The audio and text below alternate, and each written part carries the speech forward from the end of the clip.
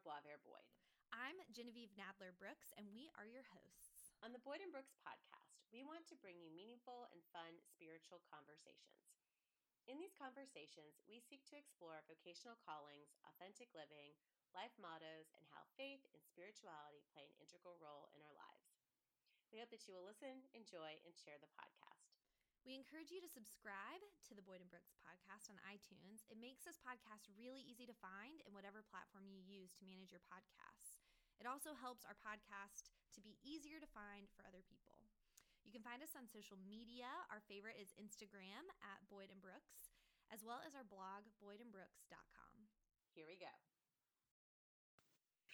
Hey, everybody. Welcome back to the Boyd and Brooks podcast. I'm Laura Boisvert-Boyd. And I'm Genevieve Nadler-Brooks, and we are excited to have you with us today. Absolutely. So, Genevieve, I want to start with a question today, and that is for everybody listening to think about how rested are you?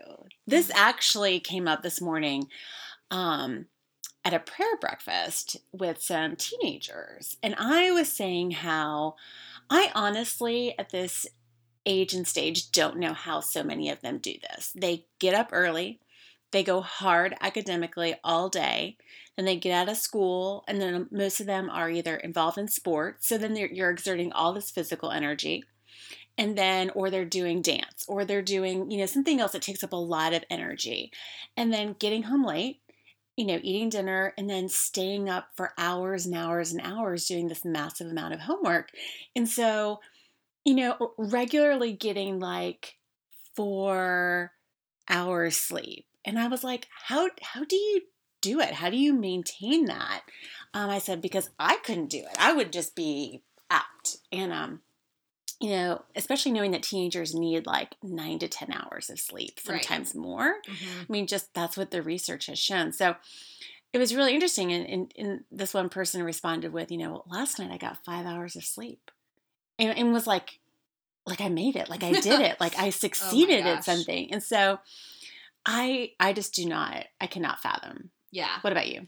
Well, I think that a lot of people don't get enough rest. I think there's a lot of professionals in a lot of different fields that really are not getting not just enough sleep, but enough rest in general. Yeah. And I think that's a really interesting problem that we're seeing across the board really across the country. So we've got people that are in churches as well that are not getting good rest. So you had some thoughts about Genesis. So I went to a conference, and it was probably one of the very first times that I heard the creation story with kind of a new twist. I feel like I grew up, and I think a lot of people grow up with the Genesis story of being about creation, but mainly about what happens between Adam and Eve. And that really the Genesis story is about how man sins. And this is the creation of this original sin. And I thought it was really interesting because the speaker really went back to the very beginning part of what God is creating. And so whether you take it as one literal day or it like one day equals 1,000,000 years, I mean, whatever. I mean, basically it was like God created these things, and then at the end, God rested and also saw that it was good. Saw that it was good and rested. I think is how the actual timeline goes. And so what better, honestly, example can we have of how important it is to rest? Mm-hmm. And yet we so often don't. I mean, it's biblical. It's in the very, very first book. It's the very first story. Right. How much more important could God have made it? Right. Have made it. Sorry, made it is not a word. But the other thing that I always think about is if that is not, if you're not an Old Testament person, maybe you're a New Testament person, great. Let's look at Jesus's life. Because even Jesus sometimes would go off by himself. Right. Yeah. Into the garden. Right. I mean, it's up there. to a quiet place. Right. Yeah, it's definitely there multiple times. It's definitely there, and yet we continue to ignore it. And it's really sad because I think it is to our detriment. Mm-hmm. I think in American culture, mm-hmm. we're this puritanical based culture where it was like, people need to be doing in order to not get into things that they shouldn't, not to do evil, and, idle hands and all that. And so people really want to achieve, and how achieving, I think, is also a status thing in our culture. Yeah. And so not only does working hard usually equate to making money, then money is status and all of that. So it's all really wrapped in with that. But I have just seen so many people who are burnt out, and how they get to that point where, you can only continue without rest for so long before you literally break down. Right. Well, I heard a great TED Talk, which I will attach this our show notes, but about how our brains, the rest of our body, we use our muscles, and then they excrete things, and then that's kind of, our body has a way of getting rid of the waste, right? And so that's part of drinking lots of water and having to use the bathroom. There's a lot of things in your body that are filtering out these the waste, but our brains really have this waste management problem, that there's no way that once we are using our brain so much for all of this extra stuff to kind of get washed away. But that's what happens with sleep. And so he did such a great way of explaining it, where when you're in sleep, your brain kind of floods with this fluid, and then it is kind of clearing everything away, which sometimes when you wake up and you're foggy, it's because it's not completely out and down your spinal column. That makes so much sense. Right. And so this fogginess kind of feels the same as when you've been up for a really, really long time. Yes. And it's because there's so much stuff in your brain. And so really our brains need us to sleep, but our bodies also need us to rest. We can't keep going. Right. And so I think it's really interesting as we think about our spiritual lives and what it means to rest. I think one of a really popular psalm that most of us know talks about lead me to still waters, right? And give me rest. So this idea that we as humans, we as people, but we also as spiritual beings need to be able to take a real rest. I mean, that's one of my favorite things that Jesus says is, come and follow me and I'll show you how to take a real rest. So we've got this different things in culture in our lives that are telling us we've got to keep going and doing. And yet from the very beginning in our ancient history, in the stories of who we are and who we believe ourselves to be as Christians, rest is a really big part of that. But how do we do that? Right. That's always the question. Is we know that this is important. We know that we have to rest. We're always giving little kids rest periods, rest times.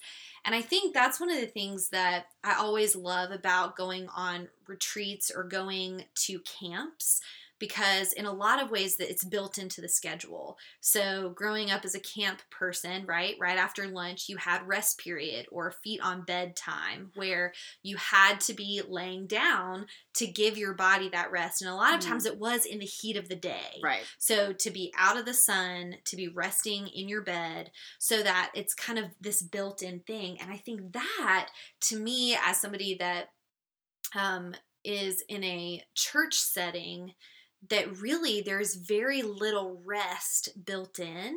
And I think that we give ourselves this excuse of, well, I'm helping people. If I'm taking a rest, it's selfish. Rob Bell just had a really great podcast last week or a few weeks ago, about wisdom as yourself, right? That Jesus says, love your neighbor as yourself. And a lot of times as helpers, I would think that a lot of helping professions, teachers, nurses, counselors, it can be really hard to take care of yourself, because it feels like then you're not helping others. Right. But for us, we really do need to be taking care of ourselves so that we have something to give of other people. Right. And so I think one of the ways that we can do that really well is by building that in to our daily rhythm, to our weekly rhythm, and monthly and yearly. And I think some people have really great vacation plans where, you know what, this is just a non-negotiable. I'm going away for this week or this weekend. I always do it. I always go camping and unplug. But I think it's the daily time and that weekly time of when are you actually resting? When are you telling people no? Which, again, we've talked about this before. We're different in our prioritizing and being able to tell people no. I'm really bad at it because I want to be with all the people doing all the fun things. But I think being able to say, no, this is a time, and not having it have a reason. We've talked about that before. Yeah. You can just say, nope, I'm busy during that time. And the busy thing that I'm doing is reading my book on my porch. Yeah. Or taking a long bath or whatever it is. That's very simple, but this is my resting rhythm. Well, I think people will take a moment to really consider this. But I find that when I do finally take those moments, those quiet moments, where I'm trying not to do anything, those are also some of my moments of the most enlightenment, and also when I can be the most creative. Yes. And so it's needed. It's like a part of this cycle. Right. And you can't, if people are wanting to quote unquote be their best, they really need to understand that this is part of it. Right. And so I just think it's tremendously important. Definitely. So let me ask you this, Genevieve. So I find it really interesting because I think we both really believe that the church is an entity that really needs to lead out on things like this. And this would be an area of like the church leading out into caring for its own community. And so it's really hard when, I have a lot of empathy for pastors who are, basically constantly on call. I mean, for lack of a better terminology. Right. And it's really, if you're really looking and watching them carefully, you're not really seeing an example of Sabbath. You're not really seeing an example of rest. So I'm wondering for you, like, is there somebody in ministry that you think does rest really well? Or are there things that you personally do that bring you rest? Like, what does it look like? Yeah, I unfortunately can't think of anybody that takes good Sabbath off the top of my head, which is sad. I'm going to think about that for a few minutes. But for me, I can think back on my own story and the times that I've been really burned out. Sometimes you're so not aware of it until it gets to be a problem, and then you set good boundaries. I'm definitely... And by then it's really almost too late, right, or a lot of times it's too late. And I think that's one of the things that I always value in a manager or a supervisor is somebody that does a good coaching job of essentially coaching you to take better rest. And what does that look like? Let me help make sure that I understand what are your priorities? What are the things that you can delegate? What are the things that you can't delegate? And how can I help? And how can we make sure that you're not staying in the office until this long? Right. Because sometimes you really just need a team to be able to handle that. But I think for me, the times where I have the best rhythm of Sabbath is certainly when are my weekends. I think in times where I really can unplug and be in nature. I think that's for me when I feel the most rested. And so for me in this season that I'm in currently, my rhythm this summer got all out of whack with my brother's stuff. And so I'm finally, I don't know if it's even finally, but I'm in a place where I'm like re-looking at all my rhythms, mostly because I'm not sleeping as well. And so figuring out if I'm not sleeping as well, I'm wanting to sleep more. And then that's throwing off kind of my whole game. Yeah. And so what are the things that are bringing me rest? And right now it really is time in the morning on my porch drinking coffee. Yeah. Well, that was one of the things I was going to say that I've noticed about you is like, you're pretty, I feel like, intentional for giving yourself those few moments in the morning. Yeah. And I have found, and I'm not good at it yet because my mornings tend to be a bit rushed because I need to get the household together and get people to school and then get to work.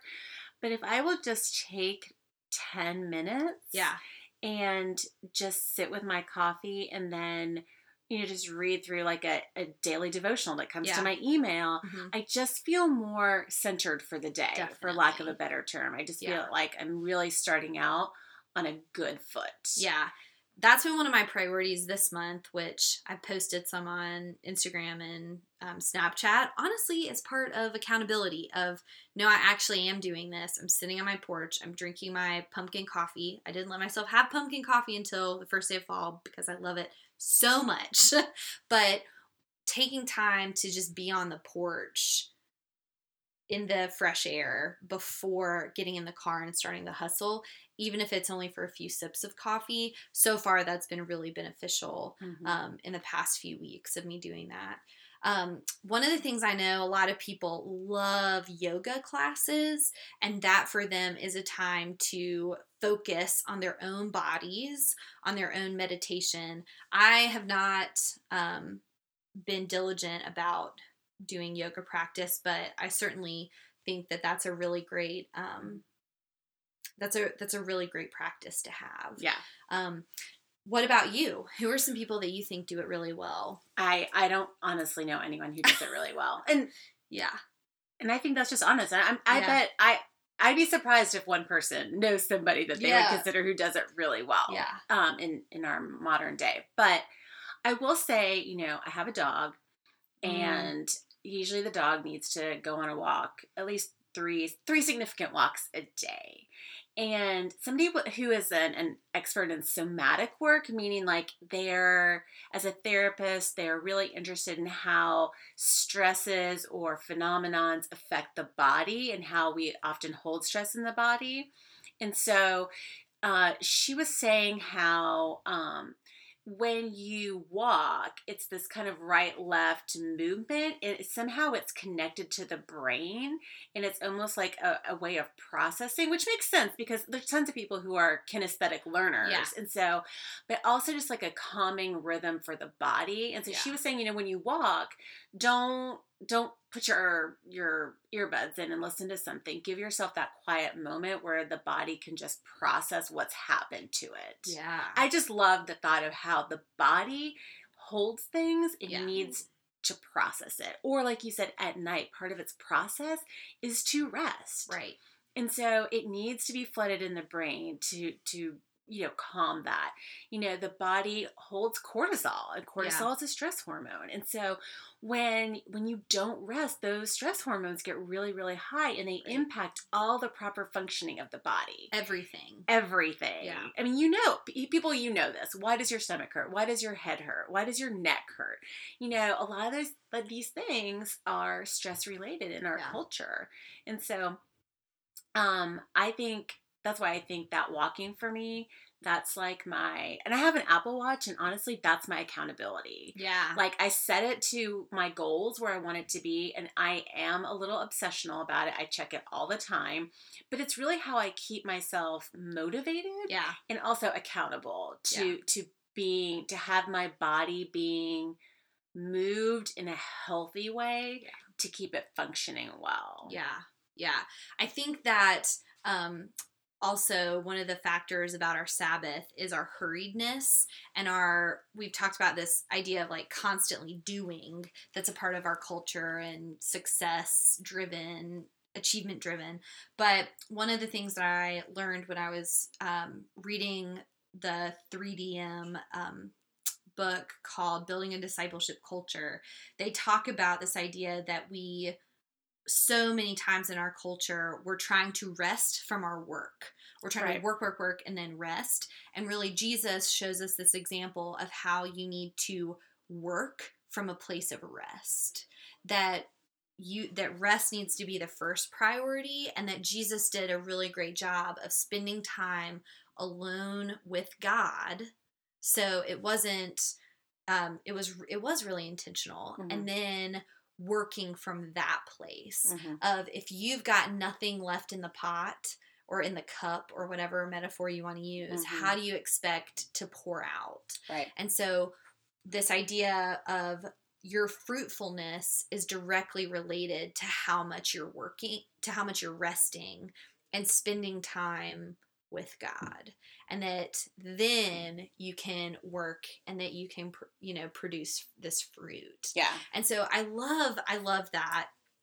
Can we talk about what are some ways? I think sometimes we use this language like we're going to spend time with God, and people start getting this imagery in their mind of like sitting in a church pew, being super reverent and focused on the cross, like that's what it means. Yeah. And I just think that being with God can mean so many different things. Yeah. And listeners, when we post this, I would love for you to comment on our Instagram about what are some ways that you actually spend with God, so we can see all of the different ways.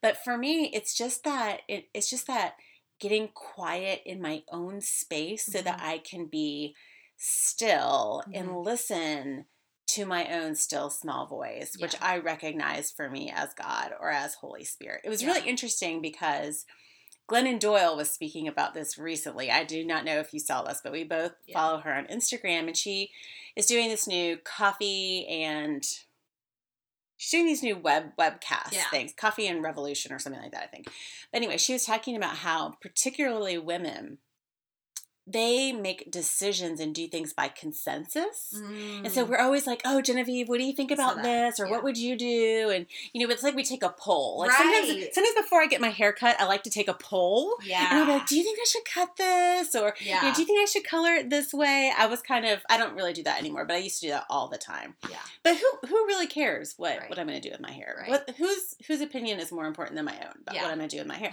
And that was kind of her point, was that a lot of times women have gotten away from trusting their own still small voice. Yeah. Which she then, in her webcast, she recognizes for her is God. And so that's what I'm saying. I think that's a way to just acknowledge and be with God. Yeah. Or we were just talking on a Sabbath devotional that we did about how remembering can be a spiritual practice. Yeah. And so maybe it's a time of remembering what you're thankful for, what you have gratitude for. Yeah. Or sometimes you just be thinking about the way that God is moving and working in the world, or that you want to. And I think these are very contemplative ways, which I'm drawn to, but I think there are other ways, that you could spend time with God. Like maybe it's through serving. So it's more of an action-oriented type of thing. Yeah. So my ways recently have been listening to worship music. You actually turned me on to the new Need to Breathe. Obsessed. Songs. And so listening to that even in my house and sitting on my couch, I really love, I have this journal that I bring with me everywhere. And so sometimes it is just journaling ideas, but listening to worship music. We have a Google Home, so I can tell the Google Home to play the Need to Breathe. Stop it. And then having some time. Also, for me, sitting and drinking coffee, and kind of watching people walk their dogs on our porch has been really, really great. Okay, quick side note. At some point in the future, I'm going to ask Ron Sutton to be on the podcast because I spent some time with him over the weekend, and he is a parent of one of my former students. And he was talking about how coffee is so important. Yeah. And then he said, well, it's like C in coffee stands for commitment. When you agree to have coffee with someone, you're committing to taking a significant time out. My head about exploded. I thought that was the best thing I had heard. Yeah. That is so true. Yeah. Oh, gosh. It is so true about kind of that same thing. People wonder why, so many meetings, in ministry are centered around coffee. Well, because it's an intentional time out where you're sharing in this experience together, and generally requires that you look each other in the face and that you speak to one another. Right. And it's just, yeah. And I think other cultures really have that, and we've moved away from it in the name of efficiency. Right. Also, British afternoon tea. That's exactly what I was thinking about. Or even in when I visited Israel, one of the kind of side tour things that we did was people went to ride camels, but part of that was with the Bedouins is that you went into their tent Yep. and they served you this special sweet mint tea. Yeah. And I mean, if you look at the ancient cultures, Yes. I think that is where you are going to see a lot of things where it comes to rest and contemplation and how important that is. Absolutely. Yes, tea. When do you take a break like they did only a few hundred years ago to take tea? And in other cultures that are currently doing that. Right.